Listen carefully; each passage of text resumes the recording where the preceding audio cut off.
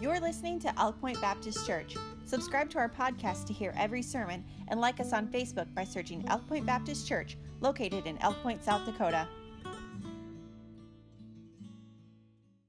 All right.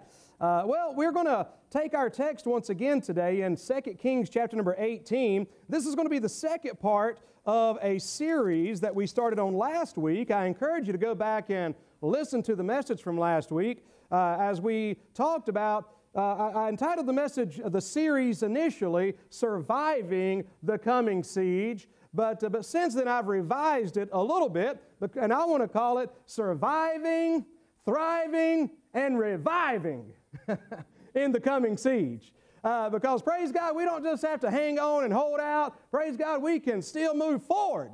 Do something for God. We can thrive. We can see revival. And I believe that, amen. But if we're going to do that, it's important that we, number one, the message last week is keep our eyes on Him. I'll mention one more thing about that in just a moment. But then this week, that we stay the course during the crisis. We stay on course during the crisis. In 2016, 3 men went out to sea on a 23-foot boat. Not long into the trip, their engine failed, and the natural force of the wind and the ocean current caused the vessel to drift off course. They had no radio to call for help, so they hoped that maybe just some ship, as they no doubt went into some shipping lanes as they drifted, they were just hoping some ship would see them along the way and come and save them. But that didn't happen. They were adrift. They drifted for 500 miles with seeing no one. They've drifted for another 1,500 miles without ever seeing anyone. Finally, 3,500 miles, and 2 months later, the drifting vessel was found with only one crew member still alive. Have you ever lost power in your Christian life? And the natural forces of this world and your own sinful nature begin to cause you to drift off of God's ordained route and plan and path for your life? It happens very easily, drifting. See, they didn't end up 3,500 miles away in a day. It took a couple months. And see, for us as God's people, there's a principle that we've got to understand, that there are natural forces at work against us in this life that we are. Number one is our own sin nature. We were all born into this world as sinners. So, as the songwriter once put it, prone to wander. Lord, I feel it, prone to leave the God I love. We are prone to wander. We're prone to drift. But people don't end up in a terrible mess overnight, people. We end up in a mess gradually. It's a drifting process.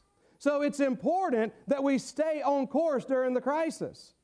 See, just like a ship at sea, we have a charted course to follow. The Bible is our navigational system. See, because just like a ship at sea, forces are trying to push it this way and pull it the other way. And I'm telling you, there has to be somebody that keeps it on course, and they've got to have something to go by to make sure they are on the right course. And the Bible is our chart. The Bible is our navigational system. The Holy Spirit of God, He is like an engine who powers us through the contrary forces of nature. Prayer is our radio to keep the communication alive between us and a very present help in the time of trouble. The truth is, with the strong winds of the world and the powerful currents within each of us, we've always had a tendency to drift. Now, during the reign of Hezekiah, which is where we take our text for this series, the northern kingdom of Israel, now called Samaria, had already suffered spiritual shipwreck. They had already turned from God and been taken captive by the Assyrians. And Hezekiah could see that Judah was straying toward the rocky shores of neglect and rebellion on the same path as those that had come before them. Now, with the Assyrian army burning through the Middle East like a wind-driven wildfire across a dry prairie, he knew that God's people needed to get back on track. As we look around us today and see the enemy on the move, we are considering in the Word of God, in this series, some tried and true principles in God's Word that will not only help us to survive, as I mentioned, but to thrive and experience revival in the midst of adverse circumstances, regardless of who's in the State House, regardless of who's in the White House, regardless of any of that, regardless of whatever may come against us. Folks, I'm telling you, on the authority of the Word of God, we can not only survive, but we can thrive, and we can experience revival in the midst of all of this. See, looking ahead, we can see the victory that these principles lead to. We're talking about the Assyrian army. That's what's going on. And I wish if you just take some time to study the ancient Assyrians, it's amazing to me how little we just generally know about them, but history knows much of them. They were an amazing and the first true standing army. Masters of the siege, masters of terror. And they would come against these cities just like they were going to be coming against Judah in the days to come. And man, it was like no contest. These dudes, I mean, listen, for those of you that maybe follow college football at all, I mean, listen, it would be like Alabama playing the Elk Point Huskies in a football game. That's the Assyrian army against anybody they came against. They were mean, they were rough, they were tough, they were skilled, they had the technology on their side. I mean, it was just no contest. However, as King Hezekiah was directed to direct his eyes and the eyes of the nation of Israel, he said, you need to look up. Look to the Lord. Today's message, the way we're going to stay on course, is to look within. Look up, look within. And we know that by doing that, these principles led to 185,000 Assyrians as they surrounded Judah being killed by the angel of the Lord in one night. And the king of us, or the general and the king, Sennacherib, hearing a rumor from his own country that there he wakes up 185,000 of his soldiers are dead. Then all of a sudden he hears a rumor that he says, man, I've got to get home right now. Not one arrow was ever shot. Not one punch was ever thrown. Not one stone was ever hurled. And the battle was won. And a cool context, I wish for you Bible students I could encourage you to do this. After God brought the victory to the people of God is when Psalm 46, Psalm 47, and Psalm 48 were written. God is our refuge and strength, a very present help in the time of trouble. And that's Psalm 46. I like Psalm 47, verse 1. Oh, clap your hands, all ye people, and shout unto God with the voice of triumph. Amen. I mean, and honestly, it's so cool because by the time you get to Psalm 47 and Psalm 48, they're messianic psalms, which are reminding them and reminding us today that the King is going to be coming ruling on this earth soon. Amen. And He's not Republican and He's not Democrat. He's the Lord of glory. Amen. He's the King of kings and He's the Lord of lords. So these principles are tried and true. See, you and I do have an enemy today. We have an ultimate enemy, which is Satan. And our battle is not with flesh and blood, but we understand that Satan uses flesh and blood. We have an enemy who wishes to destroy us. We have an enemy who wishes to destroy your home, your marriage, your relationship with your children. We have an enemy who despises the church and wants to divide the church of God. We have an enemy who would divide and dispose of the godly principles on which our country was founded. And this enemy's on the move. This enemy's made great strides. Sadly, this is leading many to despair. But not us. Not us. Why? Because we depend upon God. We depend upon the Almighty, the Sovereign, the all-wise God. So therefore, we don't despair, but we depend on God. We are enabled and encouraged and reminded of our purpose and power in this world. Our purpose hasn't been rescinded, and our power hasn't been taken away. Amen. We still have the power of God. We still have, hallelujah, the promises of God. Therefore, we can and will succeed. Now, that success may not look exactly what you may think it looks like. I'm not saying that success looks like you driving a new, Rolls Royce or something up to church next Sunday. This isn't a health and prosperity gospel. These are principles that our persecuted brothers and sisters all over the world have lived by and lived in victory. Now, sometimes that victory leads them into refugee camps. Sometimes that victory leads them into seeing their families killed before them. Sometimes that victory includes being persecuted for the cause of Christ. But guess what? You study history and you find out how God has moved and how God has blessed through all of that. You say, well, I was encouraged until you mentioned all that stuff. I'm just here to tell you that whatever may come, God will give the victory. You know, it reminds me, I've heard this on many occasions. I wish I could articulate the exact quote, but I can think of different ones throughout the years that have been threatened with death. I think about a preacher just back, this was just back, I believe, in the 1940s or 50s. There was a man came into the service and threatened to shoot the preacher right in the middle of the service because of him preaching against alcohol and different things of that nature, if I remember correctly. But that preacher just stood there and said, "Sir, do you really mean to threaten me with heaven?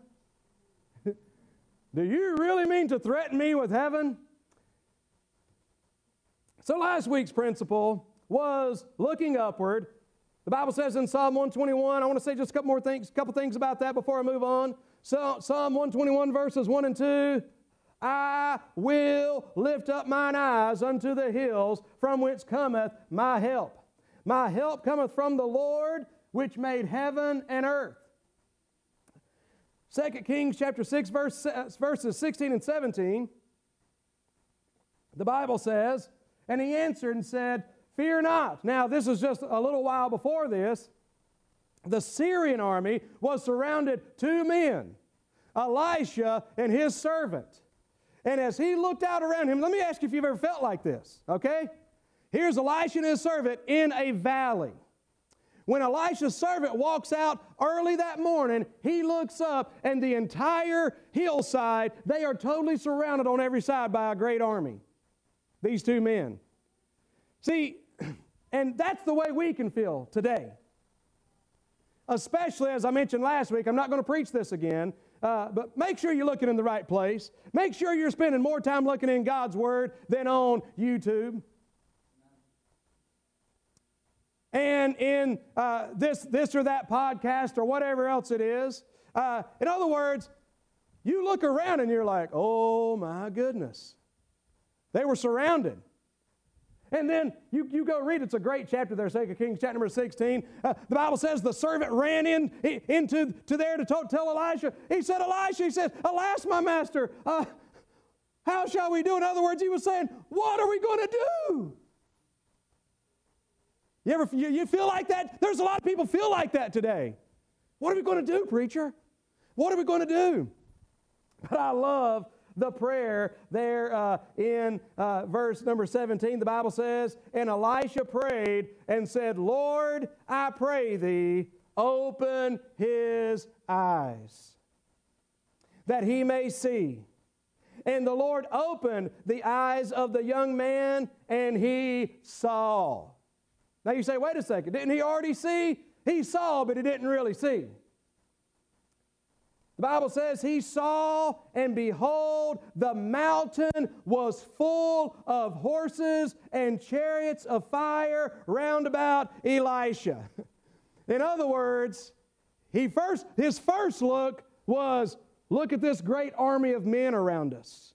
His second look, God opened his eyes, and he saw a heavenly host surrounding that army and surrounding Elisha. They were not going to get to Elisha and to this man because God was there. So my prayer and what I'm trying to do through this series is I'm trying to say, Lord, open their eyes. Let them see. Let them look to the Lord. Open your eyes today. See, the Apostle Paul put it this way. He says, for which cause we faint not. I believe this is 2 Corinthians 5. He says, for which cause we faint not. So why aren't we fainting? Why aren't we falling out in despair? He said, I'll go ahead a couple verses, and he says, while we look. For this cause we faint not. Why? While we look. Not at the things which are seen, but at the things which are unseen. Because the things that are seen are temporal, but the things which are unseen are eternal. What are you looking at today? So that was last week's message. Look at God's greatness more than man's awfulness. What are you talking about more? See, I'm bothered if God's people are talking more about how bad the people of this world are, how bad big tech is. I'm not saying don't talk about it, but it bothers me when they're talking more about how bad man is than they are about how good God is. It bothers me when I hear people talking more and talking more about the threats that are facing us. I'm not saying don't talk about them, but people are focused more on those threats than they are the promises of Almighty God. Which hold more weight, by the way? What are you talking about more? Focus on sovereign deity, more on the sovereign deity than on certain disaster. Amen? I love what the psalmist said there again, Psalm 121. I will lift up mine eyes. See, you've got to determine to do it, because our natural tendency is to look down. So number one, quickly, to last week's message, we've got to look up. But how is it today that we're going to stay on course during crisis? Go with me there again. I told you to turn to 2 Kings chapter number 18 and begin reading with me, please, in verse number 4. The Bible says, this is talking about what Hezekiah did. He looked upward, but now he's looking inward. The Bible says he removed the high places and brake down the images and cut down the groves. I'm just going to tell you what these are real quick. Well, I'll go and tell you the next one. And break in pieces the brazen serpent that Moses had made for unto those days the children of Israel did burn incense unto it, and he called it Nehushtan. Now understand this. We were talking earlier about drifting. The nation of Israel and Judah had drifted off course. How do we know that? Because here's a king that's coming to be the king over God's people, Judah. But what he has to do and finds out and discovers is that there are groves and idols and high places, and that they're worshiping a golden snake. God's people. Now, they didn't end up there overnight, but it was gradual. So a look inward. He had to deal with the outward idolatry of the people of God. Now, there's not too many of us today who fall into an idolatry as far as actually bowing down to a physical image of stone or something of that nature. But I'm telling you, as human beings, we can allow things to be set up in our hearts and minds that are greater than God, or on equal turf with God. Folks, he had to take a look inward. And you say, what's this got to do with surviving, possible persecution and possible, this siege, this thing that we're going through? It has everything to do with it. You've got to make sure today, and you've got to examine your heart, and I've got to examine my heart. Are there some idols that have been set up in my heart and in my life? If so, those idols need to be torn down. See, if you want to think about this for a minute, when he mentions there again, verse number 4, high places. This is where they worship false gods. They cut down the groves. This is where they would plant a grove of trees, and they would worship the goddess of love. of the Phoenician goddess of love, and I put love in quotation marks because it ain't lovey-dovey. It's an erotic love, if you will. It's eros. In other words, God's people are doing the exact same thing, worshiping the exact same things that the heathen are worshiping. And so that's something that as God's people, man, we live in this world just like they did. They saw these gods worshiped, and they began to lean toward and gravitate toward the worship of these gods. Why? Because there was something in their sinful nature that helped draw them to that. There is something in their sinful nature that helped draw them to the Phoenician goddess of love. Well, we like this idea of worshiping this goddess with all the permissive things that are enabled through that. But Hezekiah said, you know what? If we're going to survive the Assyrian army coming against us, we're going to have to look up, we're going to have to look within. And we're going to have to say, we're tearing down the idols, God's people. No more. We're no longer worshiping the things of this world. Now, we can be in this world and not of this world, but he tore these things down. Furthermore, he had to break a religious relic. This brazen serpent was from the days of Moses, and it's a great story. This brazen serpent pictured Christ. This brazen serpent pictured Christ to the point to where it's mentioned in John 3, as Moses lifted up the serpent in the wilderness. But people took this and actually began to worship the image. See, not only do we need to get that worldliness out of our idolatry and out of our hearts, but also we've got to make sure that we're not worshiping in some kind of dead religious form. Man, we don't need religion today. We need Jesus. I mean, man, when it comes down to it, we need to make sure that our hearts are on Him. There's people that are so hung up on their religion, but I'm telling you, religion is not going to get you through. You need Christ. So that's what Hezekiah did, but let's read on there in verse number 4. The Bible says, read verse number 4. Let's read number 5. He trusted in the Lord God of Israel, so that after him was none like him among all the kings of Judah, nor any that were before him. Notice this, for he clave to the Lord. I mean, he held on tight. He grabbed onto the Lord. And he departed not from following him, but kept his commandments, which the Lord commanded Moses. And the Lord was with him, and he prospered whithersoever he went forth, and he rebelled against the king of Assyria, and served him not. The Bible says in 2 Chronicles 29, verse 5, this goes along the same time period. 2 Chronicles 29, verse 5, the Bible says, and said unto them, hear me, ye Levites, sanctify now yourselves, and sanctify the house of the Lord your God, the God of your fathers, and carry forth the filthiness out of the holy place. So in these two things, he said, if we are going to be able to stay on course, we've got to check the direction we're going into. They had drifted into the things of the world, the ungodliness of the world. But then, so there was the outward, but then he also said, we need to get some stuff. Can you believe this? Some stuff had actually entered into the holy place of the Lord.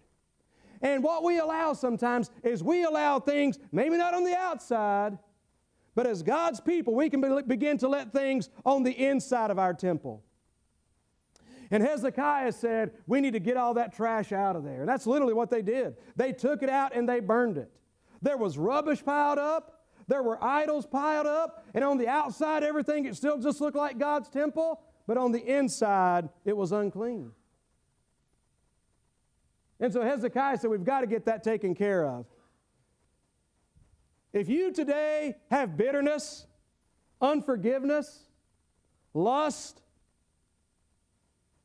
pride, greed, whatever it may be in your heart today, just like Hezekiah commanded, we need to get it out today. We need to get it out of the holy place and go burn it. The point I'm trying to make is this. Hezekiah understood that if we're going to be able to stand in the day of battle, if we're going to be able to stand and truly make a difference, folks, it can't just be a play in church kind of thing. We need to get real with God. We need to get real about this thing. See, it's not about what people think about you and I. It's what God knows about us. And we need to learn to be honest with God. See, what can happen when we begin to drift and get off course is that oftentimes the first thing we do is we'll try to deceive people because we don't want people to know how awful we are. But then what eventually happens is we can actually start deceiving ourselves. And we can start saying, well, my sin's not really all that bad. One of the favorites, my sin's not near as bad as that other person's.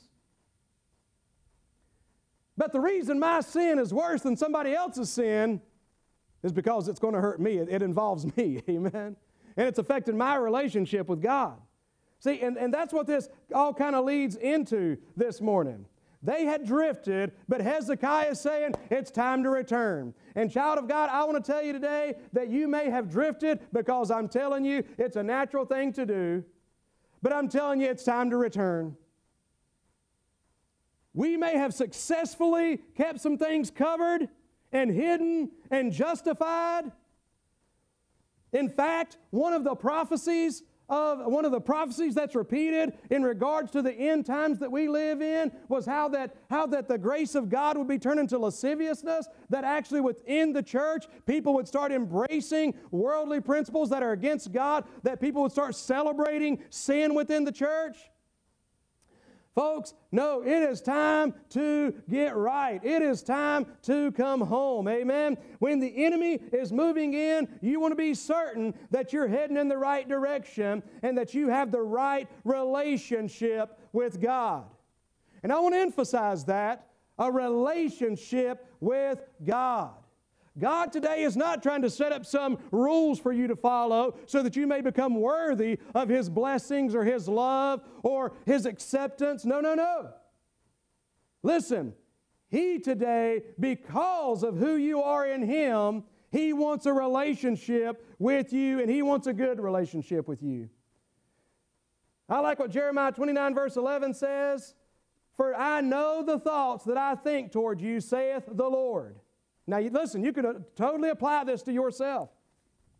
I know the thoughts that I think that I think toward you, saith the Lord, thoughts of peace and not evil, to give you an expected end, which is just to say, man, I've got some blessings for you.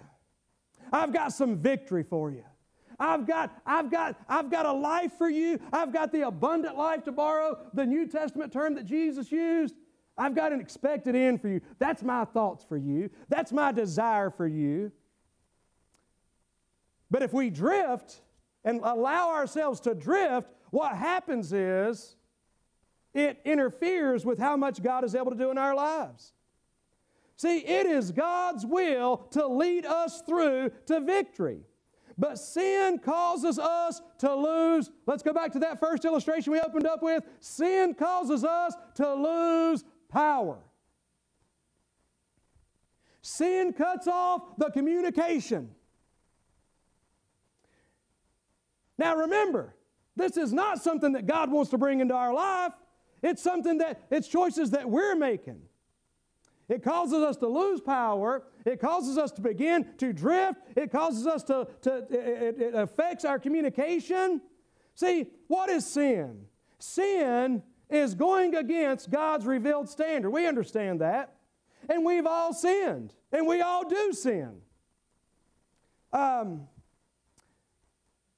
Yes, sin is breaking God's law.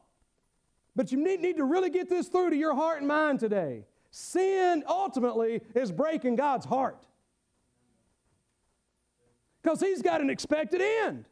He's got thoughts of peace towards you. He's got thoughts of blessing. You're His child if you're saved. And if you're not saved today, He wants you to become His child today. He loves you. And I'm telling you, it breaks God's heart, just like a parent. I mean, there's no loving parent in their right mind that when they see their kid doing wrong and they have to correct their child, and by the way, parents, we still need to correct our children. We still need to discipline our children. But there's no joy in that. our joy is in seeing them do right. You know, I'm one of the things, you know, I try to think of different ways to communicate with my kids. I'm a lecturer. Y'all pray for my kids. I'm a lecturer. I try to do better, but I was trying to communicate with one of the kids, and I was saying, there's this kid. Well, it was Evan, okay? And I said, that got his attention. I said, there's a good Evan and a bad Evan. Right? He's saved. Or he says he claims to be saved, I believe him. So I said, there's your old nature, there's your new nature. I said, your old nature is against God. Your new nature is for God. Your old nature is going to try to do contrary to what God says and to what I tell you to do. I said, but that new, and I said, our job is to try to get that the old Evan kind of in his place. That's not the Evan we want to see rising up. And so this is when he was younger, and I was just trying to use a way to relate to him. And so I'd say, hey, I see that old Evan. I'm hearing that old back-talking, mouthy excuse-making Evan. Man, I feel bad now. Don't be a preacher's kid, amen? Or if you do, don't have a dad like me, okay? But I just would use that as an illustration. He's a great kid, man. I'm so proud of that boy. I just want to make that very, very clear. I love him to death. But just like the rest of us, he's a sinner. But I tried to use that. But so there's no joy in trying to correct a child. There's joy in seeing them corrected. So it's just like God's love for us, okay? God wants to see us do right. God wants to see us live in victory. See, sin is basically, again, doing the opposite of God's revealed standard. Isaiah 59 verses 1 and 2. The Bible says this, Isaiah 59 verse 1, behold, the Lord's hand is not shortened that it cannot save, neither his ear heavy that it cannot hear. But your iniquities have separated between you and your God, and your sins have hid his face from you that he will not hear. So if you bring this back into the context, you can see why it's important that we have our hearts right, that we look inward, that we tear down the idols, that we get the rubbish out, because, man, we need God anytime, but I'm telling you, you better believe you're going to need God in the days ahead. But you need Him today. So Hezekiah is saying, man, your sin is separating from God. God wants to help, but you're going your own way. See, what is Hezekiah claiming here? A very common verse for many of us, 2 Chronicles chapter 7, verse 14.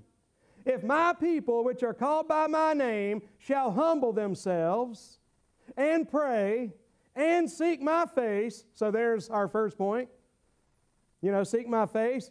Second point, and turn from their wicked ways, then will I hear from heaven and will forgive their sin and will heal their land. Folks, thriving and reviving is possible, amen? But it's got to be looking up, it's got to be looking in. In 2 Chronicles 30, verse 6, here's what Hezekiah told the children of Israel. He said, turn again unto the Lord. Have you got off course? Have you drifted? Turn again.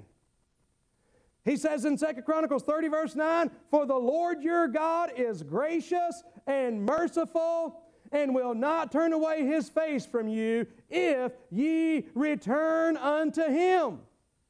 See, return is a pattern of God's people throughout history. Repentance is another word for return, is necessary because of sin. When Jesus came on this earth, He came preaching a message of repentance.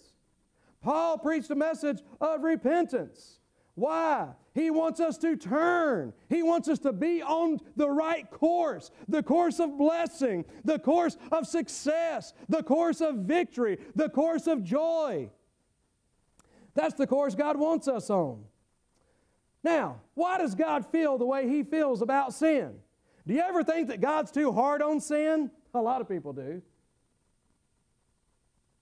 The thing that people have a hard time differentiating sometimes is the difference between the way God feels about sin versus the sinner.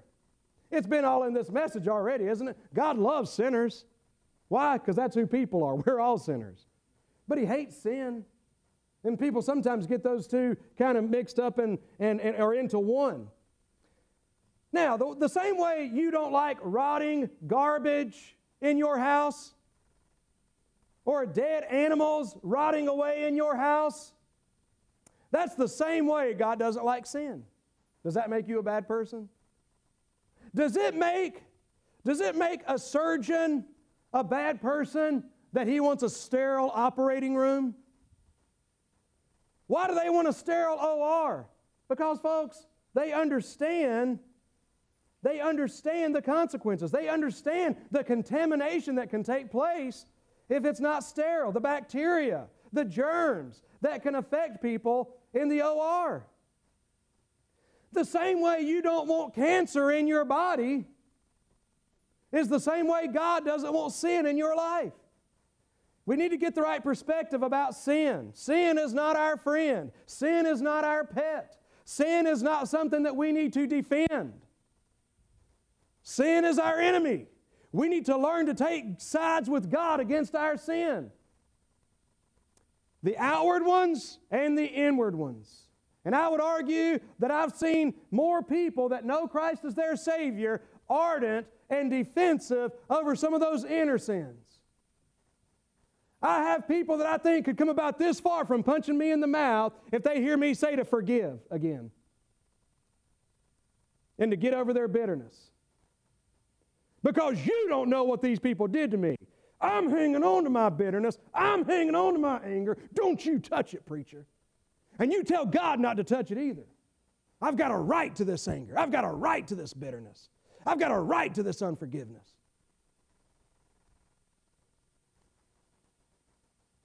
That is like going into the operating room or going to the doctor and said, we found a tumor, a malignant tumor, but the good news is we can get it.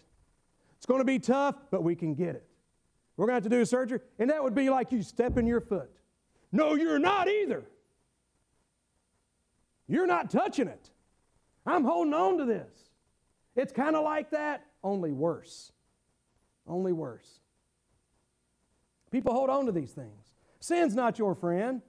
Now, sin always leads to trouble.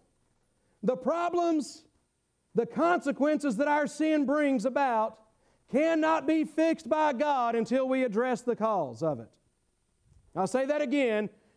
Sin brings about consequences. We don't like the consequences of sin. But a lot of times we want God to fix the consequences of our sin without addressing the issue, without addressing the sin, the root of the cause. See, those who refuse or neglect to deal with sin God's way, they find themselves to dealing with sin's consequences. And here's what they do. We either cover or compound the problem. There's a lot of people in church that cover their sin, cover the consequences, and just keep coming in and smiling. And but you know what they're doing? They're covering it. But it's not really being helped. Nobody knows about my sin, preacher, so I'm good. No, you're not good. Don't wait until people find out about it.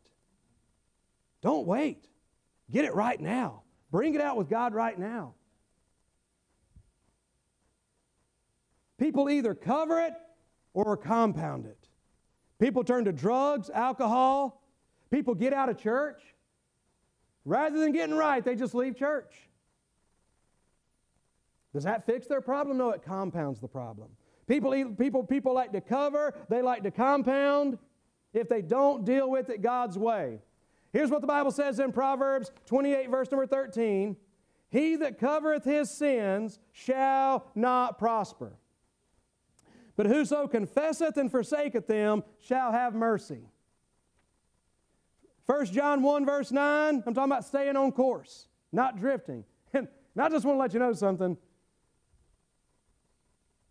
Imagine that ship out at sea again. I don't know a whole lot about navigating a ship, but I'm pretty sure of one thing. When they're operating those vessels out at sea today, I don't think they go, there's somebody always at those controls. In other words, they can't just set a course and then go take a nap and go wander around the boat. You know why? because the winds are blowing. Nature. The currents are taking them this way and that way. That's like us. I'm telling you, man, we've got to be vigilant because we drift. That's why it's a wise thing. Man, when you get up in the morning, pray. Get into the Word. Why? Because, man, you need to make sure, because I'm telling you, inevitably, you're going to start off your day kind of like this. Have you ever noticed you start off just going the wrong way a little bit before long, it adds up, doesn't it? You ever get the wrong measurement? You're off 1/4 of an inch over here, but by the time you get over here, it's 3 feet. Right? It adds up.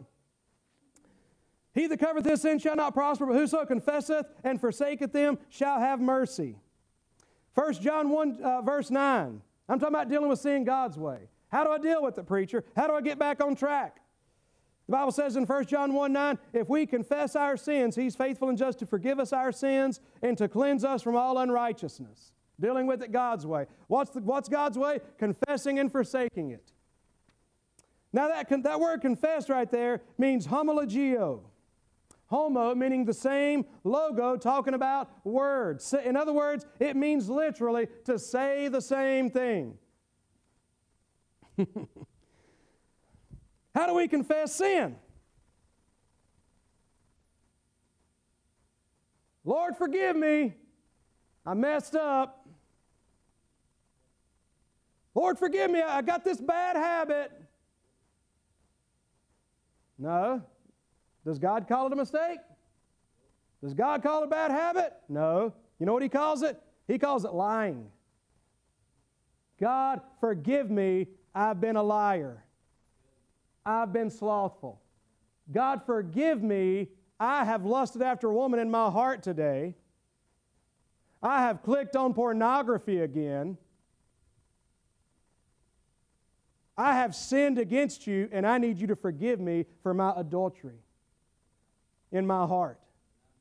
I need you to forgive me. See, confessing means to call it what God calls it. That's saying the same thing that God says. Oh, I've made a mistake. No, you committed adultery. No, you committed fornication, and you need to confess it as, God, forgive me, I've committed fornication.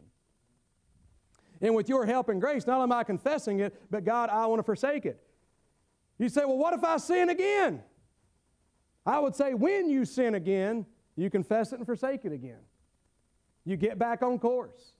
This isn't a one-time thing, amen? A recognition of sin, call it what God calls it. Have you ever gone in the wrong direction? Like literally? If you're married, it's really fun when you go in the wrong direction if your wife's with you. Or your husband, depending on... I can remember years ago, if I remember right, I think I was taking Melanie to the airport down in Omaha, and I got off on the wrong exit. And whatever stinking road this was, man, it was one of those to where it was like forever before you got to and now... I was going the wrong way. You want to know what else I've done before? This is embarrassing. I have to admit it. But I've been traveling, got off the interstate, stopped at a store, got back on the interstate. Don't tell nobody. But I went the wrong stinking direction. I got on the wrong ramp. I was supposed to be going east, but I got east and west confused. And I started going the wrong way. It stinks to go the wrong way. It stinks to admit that you've gone the wrong way. But let me tell you something. When you're going the wrong way, the quicker you turn around, the better. And the good thing about God is He gives you an opportunity to turn around. Matter of fact, I don't see any of our law enforcement here this morning, so I'll tell you this. Matter of fact, I've been going the wrong direction, not seeing an exit coming up in any time, so you know what? I all of a sudden designate myself as an authorized vehicle. Because I'm anxious to get going back the right way. Amen? And I'm telling you today, God gives you chances to get off on a ramp and come back the right way, because that's what He wants you to do. Don't deal with it your way. Deal with it God's way. Folks, the way you're going to stay on course during crisis, the way we're going to be able to thrive and survive and revive, is if we are open, looking up to God, looking within, getting our hearts right. I'm going to close with this illustration. And so you can come on up, and as y'all stand, I'm going to close with this illustration. In Genesis chapter number 32, Jacob wanted a blessing. Jacob wanted a blessing. Not only that, God wanted to bless him. So Jacob wrestled with the angel of the Lord all night. Now the angel of the Lord finally said, which is the Lord, and the Lord finally said, well, you know what? It's daybreak, I'm gone. But Jacob says, I'm not going to let you go till you bless me. So Jacob wants to be blessed. God wants to bless him. But it's got to be done God's way. So what does God say to Jacob in Genesis 32, verse 27? He asked him a question. What is thy name? What is thy name? You mean to tell me God didn't know his name? No, God knew his name. But do you know what Jacob means? Deceiver, trickster, supplanter. Okay, Jacob, I'll bless you. But I need to ask you something first. What's your name? You know what he said? He didn't say mistake, bad habit. No, he said, God, I'll tell you my name. My name is deceiver. That's who I am. My name is trickster. And God said, yes, you've confessed it. Now I can bless you. You're not trickster anymore. You're prince. Amen. You're Israel. You are going to experience the mighty blessings of God. That's what God wants to do in your life. But you know what you need to say today? You need to say, I'm Jacob.